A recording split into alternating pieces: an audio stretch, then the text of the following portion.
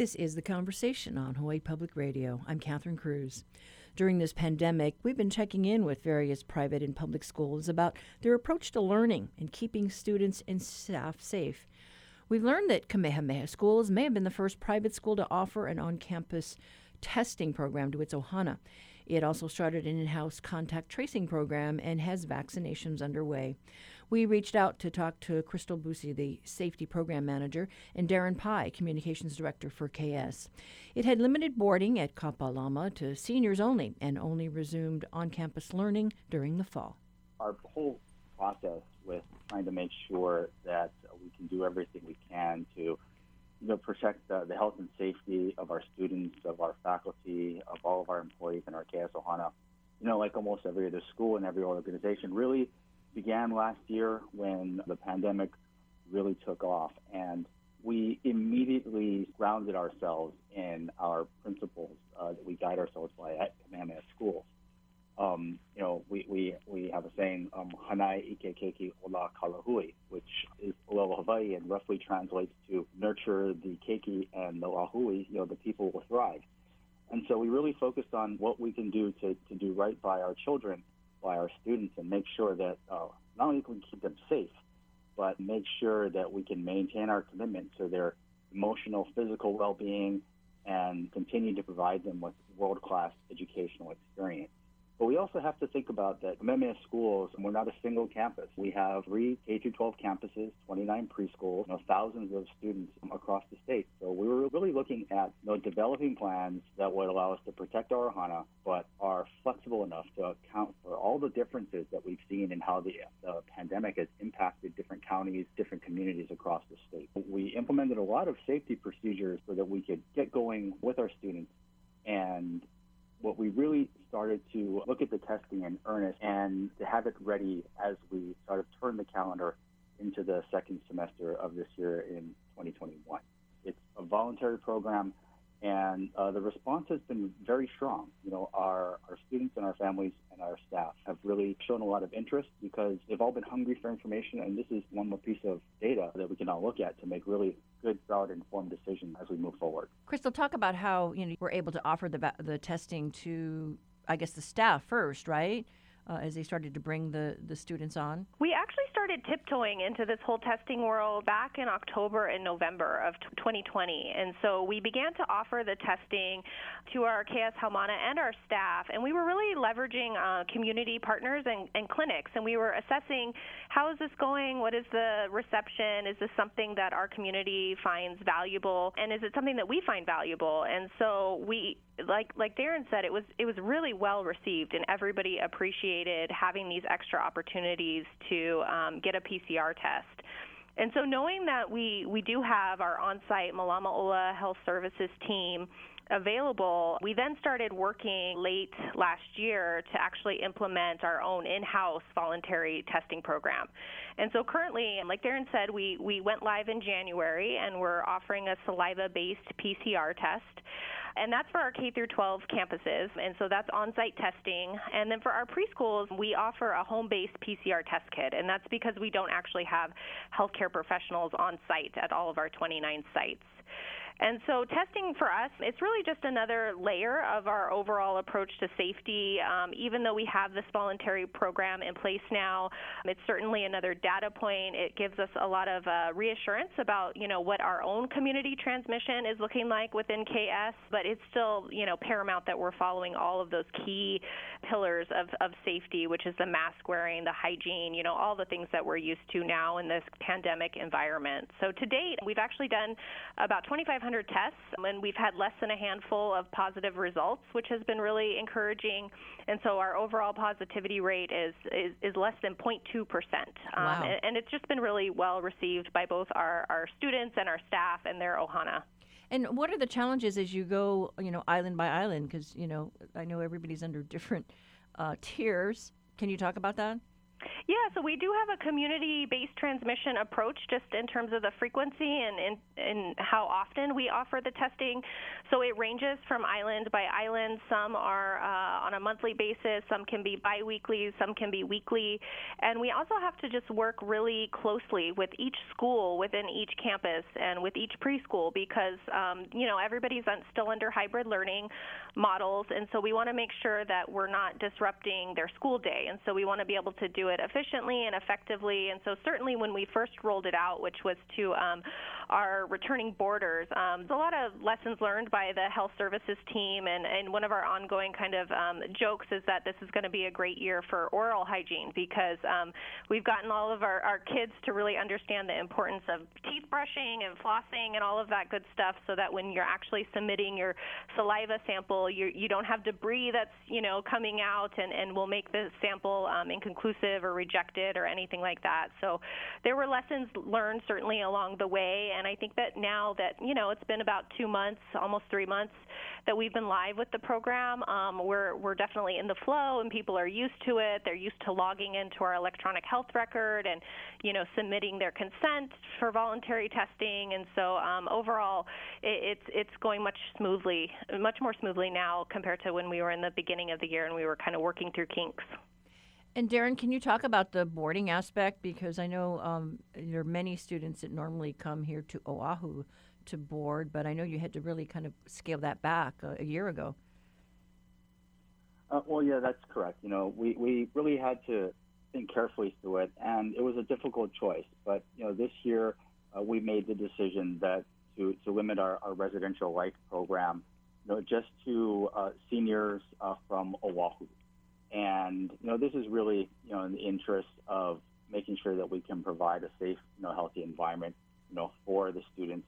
But it's also because, we were able to offer, very robust, online hybrid learning so that students from neighbor islands who might otherwise, be boarding at Kapalama could still get world-class education and make sure that, they're fulfilling all of the requirements and having an enriching experience. It was a big, difficult decision to make. We believe it was the right thing to do in the interest of our students and their families as well. There's a lot of thought and a lot of careful deliberation went into that decision, and ultimately it came down to what can we do to make sure we can provide the opportunity and also do it in a way where we can have all the proper safety precautions and provide a good environment for the keiki. And were you able to bring back any of the other boarders at all? At this point in the school year, we are looking at a lot of information. Collectively, our society has learned a lot more about this disease, and we're continuing to very closely monitor the guidance from the CDC. So with all this new information, we are looking at continuing to ramp up density on campus, bringing students back for more engagement on campus. And there's so many things that happen across our 3 campuses. Sometimes it's a challenge to keep track of all of them. So, in preparing for this interview, I kind of clicked through some of our social media feeds, our Instagram accounts from our different campuses. And for us, it's been really important to have families see what's happening with their kids so that they can still, feel connected and part of the KS Ohana. So, we've been able to share those stories about students coming back for biology lab or coming back for their performing arts classes or, engaging with each other through, lessons about culture or, engaging in, field trips. And all while making sure that we're following the proper safety protocols, wearing masks, and maintaining distancing and, hand washing and all the proper sanitization. So not to say it hasn't been without its challenges, but it's also very rewarding to see that, what it does for the children and the students because, that connection with each other, that social aspect of being in school and being with, the members of your class is a very important part of the whole experience. In our annual Founders Day celebration, where we recognize Keali'i Pauahi, our founder, in December. This year, we had to, make the decision to go online with it and share it, create a program that is normally done in person, but we shared it and broadcast it over the web to our KS Ohana, our Maui campus. They brought a number of their students back to campus. Everybody's, seated appropriately distant, wearing their masks, and they brought them together for a joint viewing of that web program, because it is a very deeply important experience for us at Kamehameha. They wanted to make sure that the students had that opportunity to share that together. Well, I did enjoy the ho'olalea online. It was wonderful to hear the Hawaiian music and just be a part of that experience, even though we weren't there on campus. I'm sure you've heard similar stories from other schools and other organizations that you've spoken to. We've all had to find ways to adapt, find ways to see what we can do to preserve traditions, make sure we maintain those connections, and also do what we need to do to keep everyone safe. One of the most gratifying things I think we've all felt is, as an ohana at Kamehameha, we've all sort of recognized that we have our own personal responsibility, our own personal kuleana to help be part of the solution. Make sure we're wearing our masks and make sure that we're observing all the proper protocols and practices to do what we can to get through this and get to that light at the end of the tunnel. And Crystal, can you talk about the vaccinations that might be offered to the teachers? That's one of the things, we're super excited about.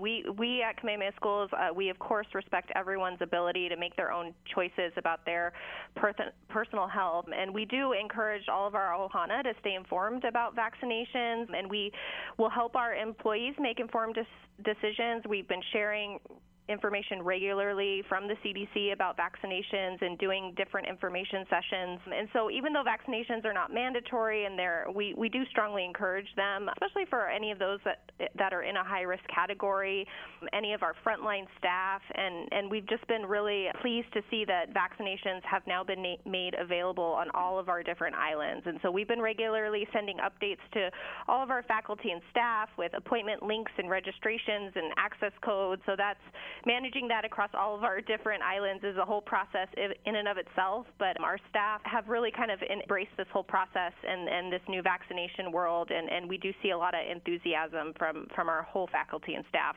in terms of being vaccinated. When did you start offering those? The earliest island was Kauai, actually, and so I think that was back in early February, if I'm not mistaken.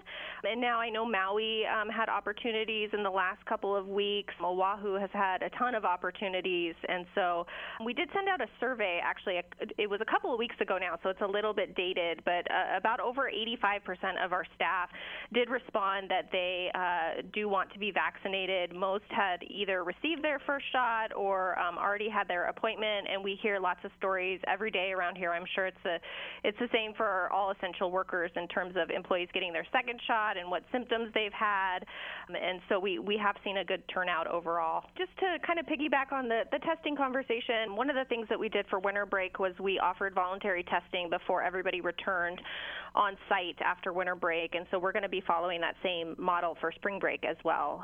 So yeah, that's just another measure that we've kind of put into place that has been working well for us across all of our islands. That was Kamehameha School Bishop Estates' Crystal Busi. She is the safety program manager for KS, and Darren Pye is communication spokesman for the school.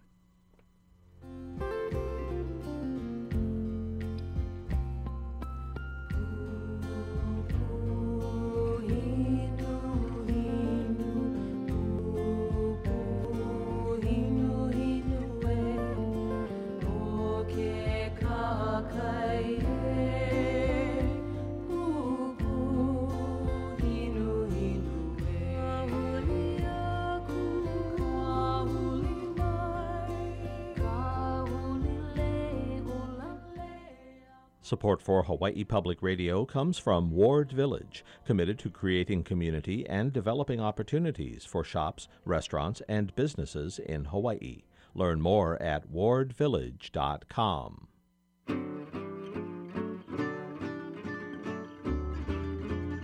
Do you know exactly what medications your loved ones are taking and why? Having this information handy in an emergency can make all the difference and even save lives. I'm Dr. Kathleen Kozak. Join me today on The Body Show. We'll talk about real-world solutions in our digital age that can help. That's today at 6:30 on The Body Show. Support for Hawaii Public Radio comes from PAR Hawaii, an energy company whose more than 680 employees are committed to a culture of safety and customer service. Learn more at parhawaii.com. This is The Conversation on statewide, member-supported Hawaii Public Radio. Now it's time to test you with our backyard quiz.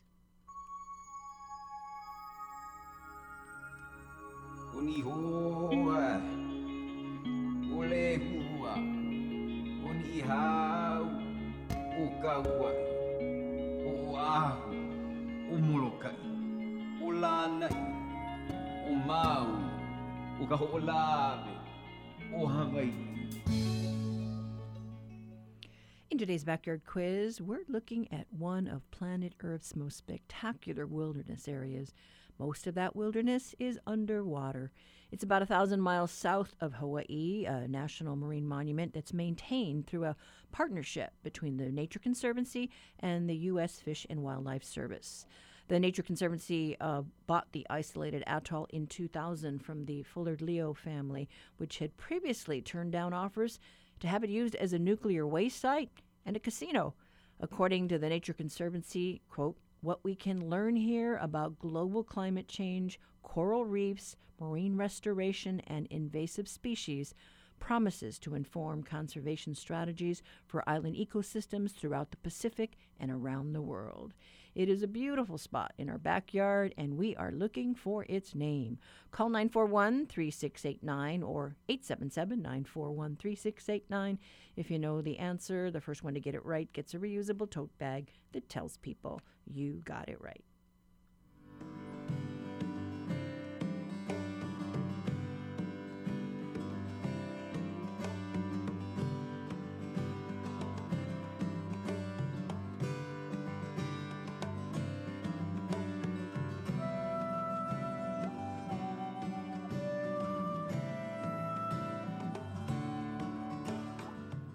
Support for the Backyard Quiz comes from NAREIT Hawaii, which represents real estate businesses committed to strengthening communities by supporting affordable housing with support for nonprofits such as Honolulu Habitat for Humanity. Learn more at nareithawaii.com.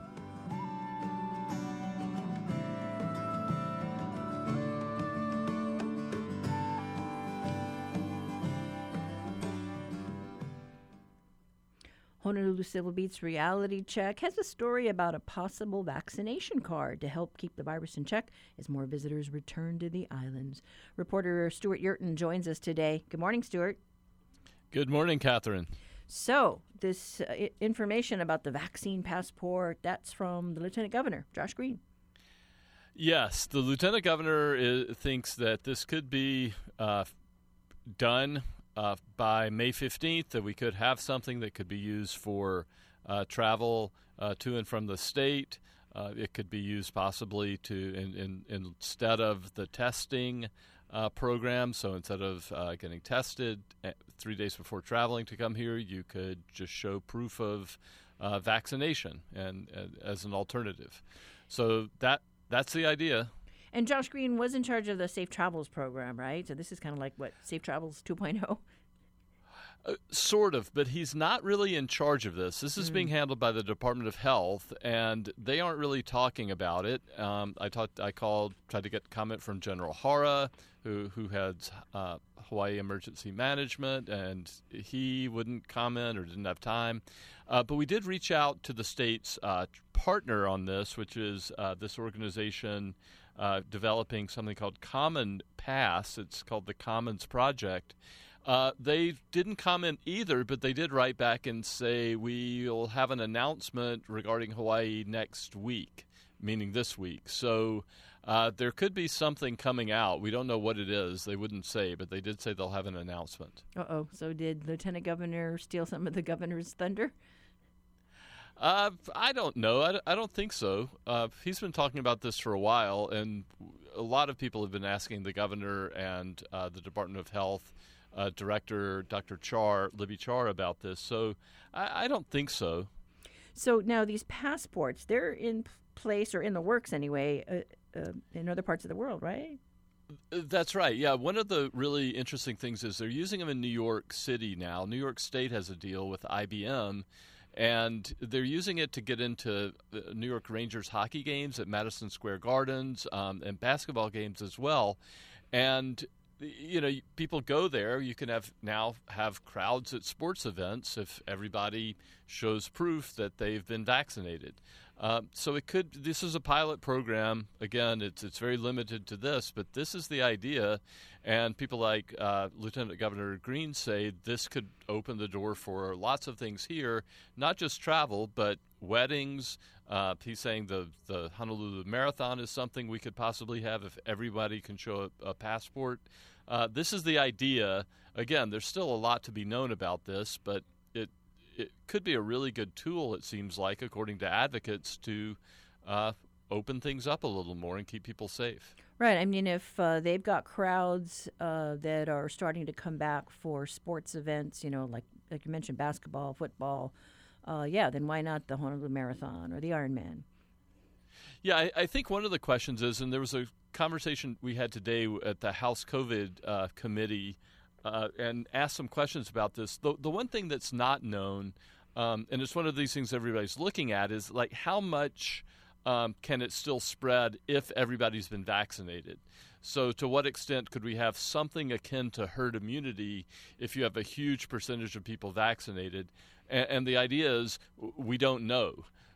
But the answer is the data will tell us. So eventually, once we have a huge percentage of the population vaccinated and the case counts go low, then we can kind of tell that something's going on.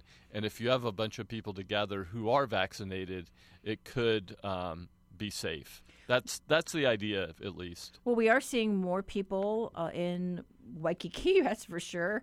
I think there were, 20,000 people a week ago that came in, and I think we've been averaging like 14 or 15,000 a day arriving in the islands. So definitely the crowds are growing. The crowds are growing. The case counts are still pretty low if compared to before. So we're still at, I don't know, 50, as of March 15th, we were looking at 50-something new cases a day. It's gone up a little bit. So even with all these travelers coming, the case counts are relatively low. So that's good. But it is a concern. I mean, it's something everybody's watching. And the question is, how much will vaccines help reduce the cases? All right. Well, thank you very much, Stuart Yurton. Thank you. We have been talking to Stuart Yurton for our reality check today. You can read his story about the vaccine passport at civilbeat.org.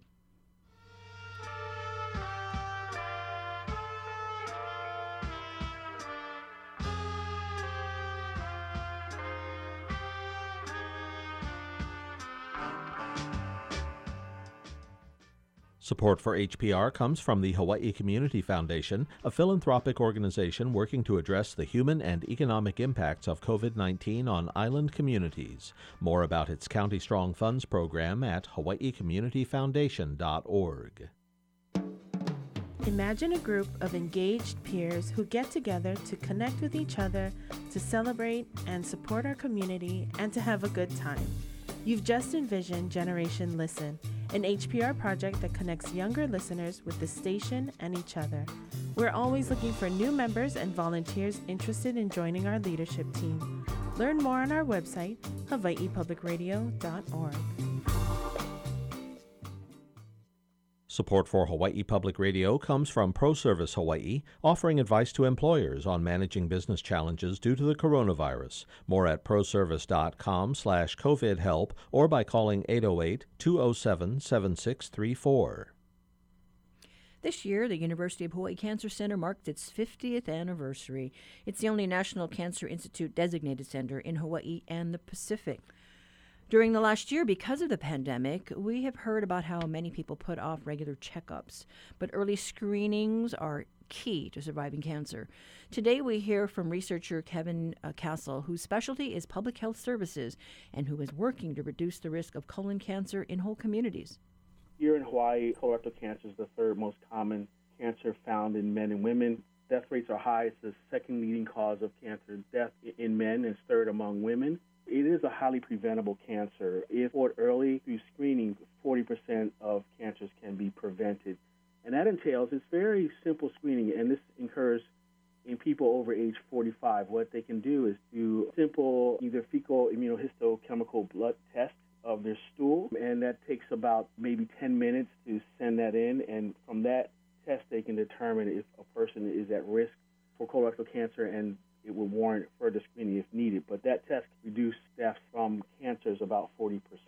The actual screening rates across the state are increasing every year. Since about 2014, rates have been going up. Generally across the state, I think we're somewhere around 79% of people who are over age 50 are getting screened. But if we slice it up by different ethnic groups, some are not as well, in falling in line with the screening recommendations.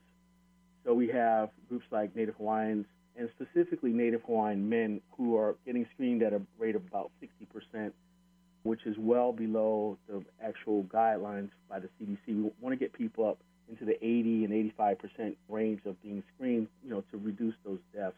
Filipinos actually have a lower screening rate, and they're at about 52%. So, we have outreach and we have engagement programs. It's really about, talking with people, letting them know about the risk and how easy it is to get screened and to mitigate, that risk for colorectal cancer. So that's the good news, is that, colorectal cancers can be prevented, but it does entail getting screened by a physician using one of the tests I mentioned, and that needs to be done on an annual basis. There are other tests, the colonoscopy, which is where they actually go into the colon and look to see if there are any what are called polyps, and these are precancerous lesions. What happens is, over time, they can grow into cancers, but if they're caught early, they can be removed and reduce a person's risk in that way. So, there's good news and there's bad news. I think it's really important to talk with people about the idea of getting screening, especially when they get to be about age 45 and over. Just having a regular relationship with the doctor, talking about a regular regimen of screening, whether that would be annual, fecal occult blood testing in the stool. The colonoscopy, I believe once you have a screening test with that, you're good for about a clear screening test for colonoscopy. You're clear for about 5 to 10 years. So that would be an ideal circumstance, but it is a little more involved. Talk about the research that you're doing over there at the Cancer Center. Well, my study was really focused in on Native Hawaiian men. I looked at that low rate of about 40%, and it was one of the lowest rates in the state. And we already had, built the discussion groups. This is the No Ke Olopono Onokane project. It's a project that was started by the Cancer Center in conjunction with other partners like the American Cancer Society, the Native Hawaiian Healthcare System. And what we were doing, we started a discussion about in early 2000s with Native Hawaiian men about, talking about some of these risks for cancers and what they thought about them and how we could engage men in a better way to build a relationship with their doctors. So as a result of those initial discussions, recently we got some funding in 2014 from HMSA, and working with the Hawaii Department of Health, the Hawaii Comprehensive Cancer Control Program, to start looking at ways we can engage Native Hawaiian men. The whole mechanism is actually what we like to call culture as intervention. We use a cultural process or cultural value that's been historic in Hawaiian culture, the hale mua, or the men's house, where men in the community would gather, and actually was a part of the food preparation process in traditional Hawaiian customs. So we re-engaged that hale mua concept to have men meet and talk about their health, and we kind of embedded this idea of colorectal cancer screening into this group, where the men were talking about health, we were talking about healthy diet, healthy lifestyle, and we gave them an opportunity through the funding provided by HMSA and the Hawaii Comprehensive Cancer Control Program to actually do a fit test. The fit test, it costs about $25 to $30, but if you wait and a person has to get diagnosed and treated, that can cost up to $10,000 to $40,000. So there's a mortality reducing need to have men screened, and also as a benefit. So HMSA saw the value in getting these men to talk. So through that project, we started in 2014. We recruited about 400 men statewide at about 14 different locations. We held 43 discussion sessions with men. We got about 232 men to actually be, who are over 50, to be part of the study. And about 149 of them, about 64% over age 50, agreed to take the test. So we had about 115 men taking the test, which is about 77% of the people on the study. Most of them tested negative, about 59 tested negative, 2 tested positive. And these are people that had been, knowledgeable about screening, but just hadn't done a follow-up screening for some years. So we got them in contact with their doctors. And most of the men learned something about colorectal screening and colorectal health. But the most important feature was that we got men up to date with their screening guidelines. So they knew about it, and hopefully they can spread the word to other men. Since that time, we've actually continued the Hale Mua. We've actually incorporated more traditional processes and traditional, cultural traditions into the Mua itself, things like prayer, pule, and other things to keep the men engaged with the health aspect of it. And so we continue to promote the colorectal screening part as well. We're continually changing the program, adding more topics as men talk about things that they want to consider as part of a group discussion with the men. So the study is ongoing. We got some funding from the Hawaii Department of Health to continue with adding some more additional processes and Hawaiian customs to continue this for several years to actually keep the men engaged, have opportunities for them to talk about health, engage with other topics, including colorectal screening, but that's one of the primary topics. One of the nice features about this project is we have a group of Native Hawaiian physicians that actually come to the sessions, and they actually talk with the men and answer any questions that they might have about health, about colorectal screening, about diet and nutrition is another topic. We talk about how to prepare healthy foods, but we also try to link everything about the discussion to concepts of health and promoting health amongst Hawaiian men. And what about other studies you might be doing across the Pacific? Well, I actually do a lot of outreach work. I have some affiliations and work with other communities, particularly medically underserved communities. We were fortunate we were able to go into some of the public housing communities here in Hawaii and actually talk about health and health promotion within these communities. And these are really medically underserved populations. A lot of them have migrated from the Compact of Free Association states in Micronesia, and they have come here trying to gain employment. And so we talk about some of the health issues that they may be encountering. We did an assessment of that.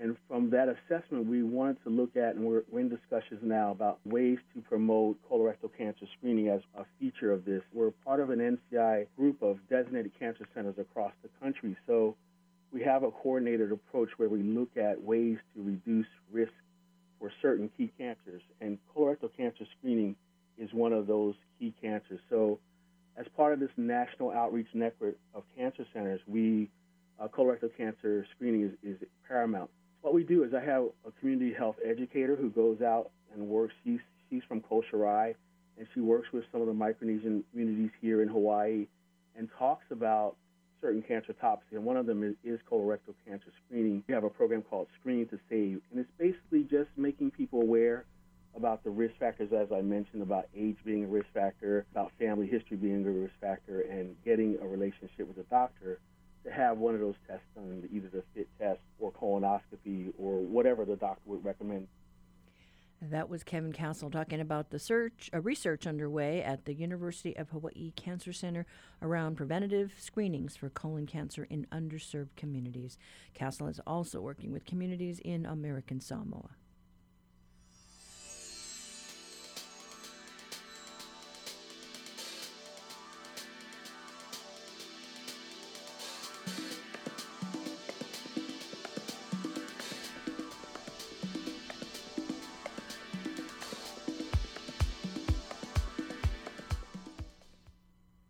This is The Conversation on listener-supported Hawaii Public Radio. HPR's Dave Lawrence sits down with astronomer Christopher Phillips to talk about NASA and asteroids. Here's your Monday Stargazer.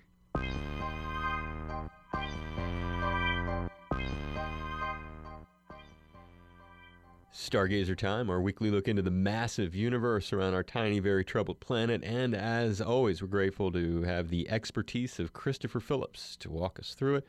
Hey, Chris, welcome back. What do you have for us this week? Hey, Dave. It's good to be here.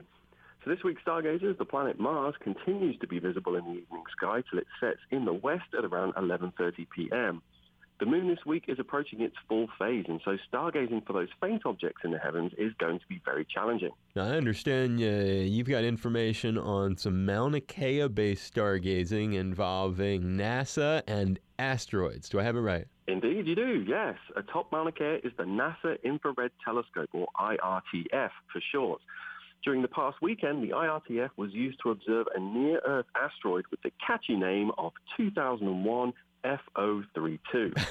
This cosmic wanderer passed within 1.2 million miles of our planet. Now, while that may sound like a huge distance, in cosmic terms, it's a little bit too close for comfort. Researchers using IRTF took this opportunity to study the asteroid as it made its close approach, and we are hoping to find out what they learned very soon. Now, give us some perspective on the distance of this, Chris. While it sounds close, have some come closer than that? They have indeed, yes. These events are relatively common, and some asteroids have even passed between the Earth and the Moon, which is about 250,000 miles away. And what's the story on its threat level, Chris? Well, it's possibly a threat, but not for 100 years or so plenty of time out. But that doesn't mean it's not worth looking at in the flyby. By studying these asteroids, we can yield important information about their composition, their mass, and velocity. And all of these things can help us determine the asteroid's orbital path and possibly what to do about it should it become a problem with the Earth. If this thing was to collide with the planet, what would happen? Well, this thing weighs in at about 200,000 tons, and it's about 500 meters across, which is actually quite small for one of these things. It's nowhere near large enough to be a planet killer, but it's heavy enough to wipe out something the size of a city, say, and cause widespread environmental chaos. Would that be the kind of thing you'd feel all over the planet when it slammed into the Earth? Quite possibly. It would definitely pick up on earthquake sensors around the globe. Tell us about some of the other folks who are involved in looking for these. Well, not only are there telescopes here in Hawaii, but there are also telescopes around the world. And one of the most powerful is about to come online down in Chile, and it will discover possibly thousands of these asteroids during its mission. And whether you find that comforting or terrifying, though, is really a matter of perspective. What a nice note to leave it on this week with you. Christopher Phillips, we appreciate the heads up, and we know you'll keep us abreast of the situation. You are welcome, Dave. And I'm Dave Lawrence. Thank you so much. And you can find Stargazer at hawaiipublicradio.org. Support for Stargazer comes from Haleakala Ranch, with a legacy of livestock, conservation, and land stewardship since 1888, working to create, maintain, and preserve open spaces for the Maui community. More at haleakalaranch.com.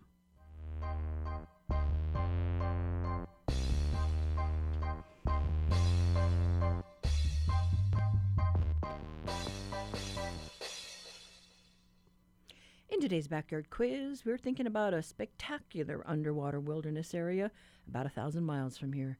The equatorial northern Pacific atoll, located almost due south of the Hawaiian Islands, is roughly a third of the way between Hawaii and American Samoa. At any given time, it's a temporary home to a dozen or so scientists attached to the Nature Conservancy or the U.S. Fish and Wildlife Service. The relatively untouched waters around the atoll are host to an amazing variety of sea creatures, including over 150 species of coral. It was first sighted in 1798 by Captain Edmund Fanning of Stonington, Connecticut, master of the American merchant ship Betsy, who narrowly avoided wrecking his ship on the reef on a voyage to Asia. Less than a decade later, the USS Palmyra was shipwrecked on the reef on November 7th, 1802, and that is how Palmyra Atoll, also called Palmyra Island, got its name. Lots of callers buzzed us on this one, but Wayne Gow of Punch Bowl got it first. That's our quiz. If you have an idea for one, send it to talkback@hawaiipublicradio.org.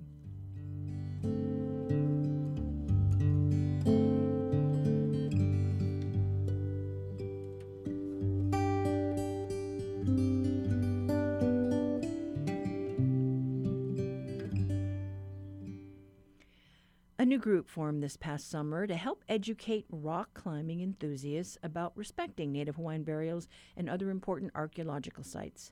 We talked to Sky Razone-Oles about the sport to learn more. I'm a climber. I boulder. So bouldering is climbing without the use of rope. So if we fall, it's a free fall onto a pad. And then there is also sport climbing done here in Hawaii, where you're harnessed in and you're using bolts that go into the rock. just to keep you safe, and you're going to be going above 30 feet is usually when you start getting into the bolted thing. So our group essentially started because there was a significant site where climbers and people that were recreating outdoors were at, where we found out that there was petroglyphs near these climbing sites. Essentially, the state hadn't done an archaeological survey, and they were unaware of these petroglyphs. And our group realized that there was a lack of education out there for the community that's not familiar with our cultural practices or our cultural history. So we focused on establishing a connection, creating historical knowledge for the entire community, just so that they could appreciate these petroglyphs as the rest of the Kanaka community would. And then we've been working with the state parks to make sure that they are actually protecting these sites and aware of these sites more regularly. And so what was your concern with the petroglyphs and the damage that these climbers would cause? Yeah, so within that, essentially there was some nonprofits over the years that were clearing invasive trees and plants, and there was members of the public there. So there was petroglyphs that were very, very faint and hard to see. And even me, I was not aware that they were there until an archaeologist pointed them out to us. So when you're touching petroglyphs, the oils from your hands and things can severely damage them. And the thing is, petroglyphs will fade over the years, but we want to retain that space, that sacred space, that historical space for our keiki and future generations so that they can feel connected to our past. And so within that, the climbers were unaware that there was petroglyphs there. So I don't fault the climbing community at all for that. Really, it comes down to the fact that those petroglyphs weren't protected. There's other sites within this specific area that have metal fencing around the petroglyphs. So you would assume, the normal person who's not familiar with archaeology would assume that all of the other rocks are probably clear of petroglyphs. So it wasn't necessarily that anybody did it on purpose. It's just that without that information being out there, wrong choices are made. Right. So it's just a matter of not knowing. Exactly. And that's our group's main focus, is to create those educational spaces within hiking and climbing. You know, if you're doing an active hike and you're unfamiliar with the historical significance of it, are you really going to get everything out of it? Probably not. If you're now doing a hike that you know was a significant trail and that they have, you know, archaeologically dated back to 1200 AD, are you going to approach that hike a little differently?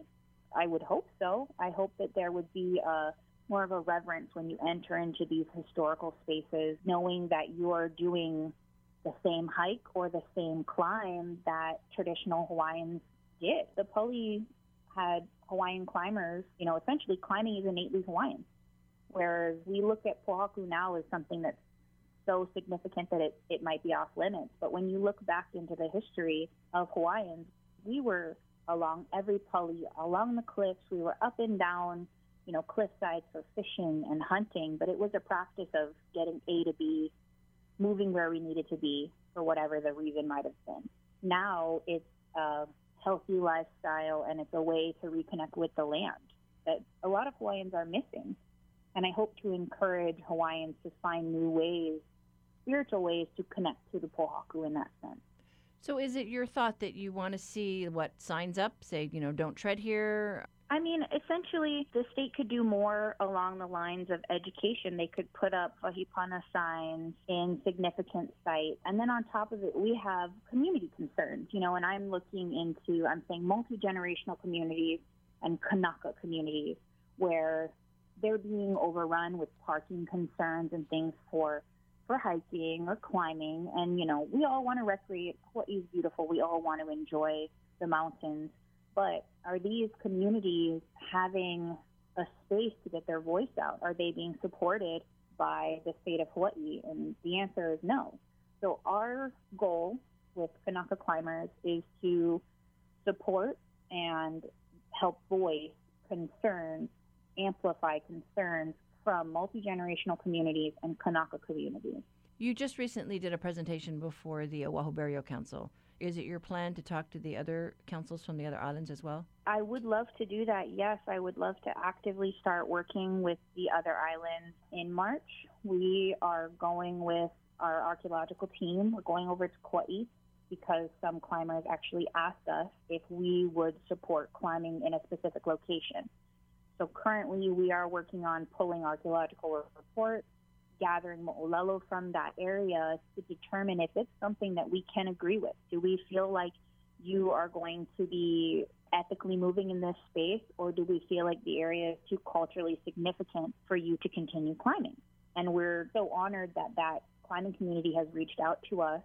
And so the steps we're taking is going to archaeological history, going through those reports, gathering mo'olelo. And when we get over to Kauai, we have meetings set up with the kupuna from that specific site just to talk with them about what are their main concerns with this becoming a larger scale hiking or climbing area. If they have concerns with parking, are they worried about, their driveway being blocked? Simple things like that. We want to work to make sure the communities are heard. And that is our goal, is amplify those communities. With the Burial Council, I know their kuleana is really protecting iwi that might be, let's say, hidden in caves, and they just don't want people poking around in there. And so it's your thought then that you will be kind of, I guess, protectors in a way, just by educating people about maybe, where not to go. Yes, when it comes to iwi kupuna, that's something that is so close to our board and our community's heart. So Hawaiians are buried everywhere. They are in every spot, in every valley, in every ili of Hawaii. And that's something we will not get away from. And I want to encourage people to understand that when you're recreating, you are recreating in burial sites. You are touching and interacting with pohaku that is fueled by our kupuna. And in order to preserve those areas, there has to be knowledge about that. It has to be a common knowledge that you're entering into spaces where kupuna are present. And how can we do that safely, And then similar to that, the laws surrounding iwi kupuna protections or cultural protections are not very clear. They're different per each land that you're on. If you're on private property, sometimes the NAGPRA laws that would protect burials are slightly different than if you're on state land or public land. So it's our position to try to encourage people to understand those laws and make them understand the cultural and ethical ways to move around these sites. Taking photos of iwi kupuna is illegal and completely frowned upon within our culture. So when you're entering into caves, which everybody is curious and everybody's excited to explore, we understand that. But you have to understand that almost every cave in Hawaii at one point was probably a burial. And how can you navigate yourself ethically and make sure that you are respecting the host culture when you're here if you're unaware of our history? I don't want to tell people where burial sites are because that's completely against my spiritual belief, along with most Hawaiian spiritual beliefs, that if they're not your kupuna, you shouldn't know. Right, but So at least you're saying, just to have a discussion about how do you educate people just to not go there, right? Yeah, so within that, that's just, we're doing Instagram stories, we're explaining through posts that every site has burials. When there's a significant area, we've actually gone to websites that have climbing routes up, and we've let them know that actually this route is kapu and nobody should do it. And all of the climbing websites and the climbing community has been completely respectful. They've removed those climbs from online to stop encouraging people to go to those locations. And that's the most we can ask for in that, because I can't tell them, hey, there's a burial right here. I have to navigate in a way where we are saying per, the cultural significance of this site, it's still in cultural use. And we would love if you would respect the Hawaiian concern and remove this from your website. So basically you're driving them to other areas that are not so sensitive. Exactly. Okay. Yes. And so, I know there's also the concern too about the geology, where maybe some of the places where folks are climbing, it's crumbly and there are those hazards. But across the mainland, there are indoor climbing venues, and there is one here on Oahu. I don't know what else is out there on the neighbor islands. When it comes to in terms of like the continental climbing, it's a fully recognized sport. You can climb in most national parks across America. Now, when it comes to climbing here, it's not a recognized sport. There's only one legal area to sport climb, and that is on Oahu up at Mokuleia, and you are required to have a conditional permit to do that. And anybody who's interested in that, I would recommend you going to Hawaii Climbing Coalition. They've worked with Access Fund to maintain and get that legal access to climbing there. And then in terms of climbing indoors, which anybody who's interested in climbing, I would recommend starting indoors so you can learn how to do it safely. We have Oahu Bouldering, that is in Waipio. And then there is one gym on Hawaii Island, and then there's another one coming soon on Hawaii Island. And then from that, we have a new gym coming soon. I believe May is the day that they're hoping to open, and that will be in Kaka'ako. They're going to be called High Climb. They're going to be about 8,000 square feet, I believe.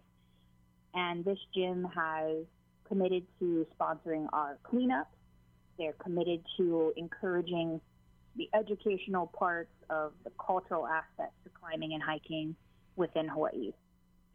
That was Sky Razan-Oles of the newly formed group Kanaka Climbers. Its mission is to educate climbers and hikers about making sure they tread carefully around cultural sites across the state.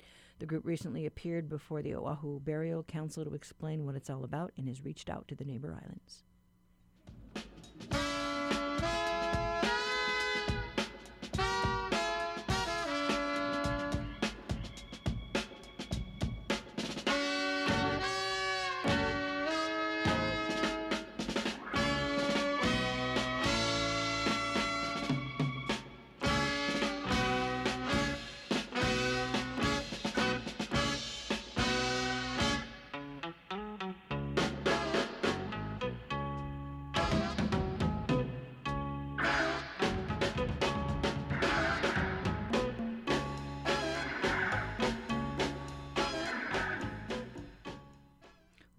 Pal now. Tomorrow, we plan to hear from Honolulu Police Chief Susan Ballard and Lieutenant Governor Josh Green and Hawaii Mayor Mitch Roth. Lots to talk about.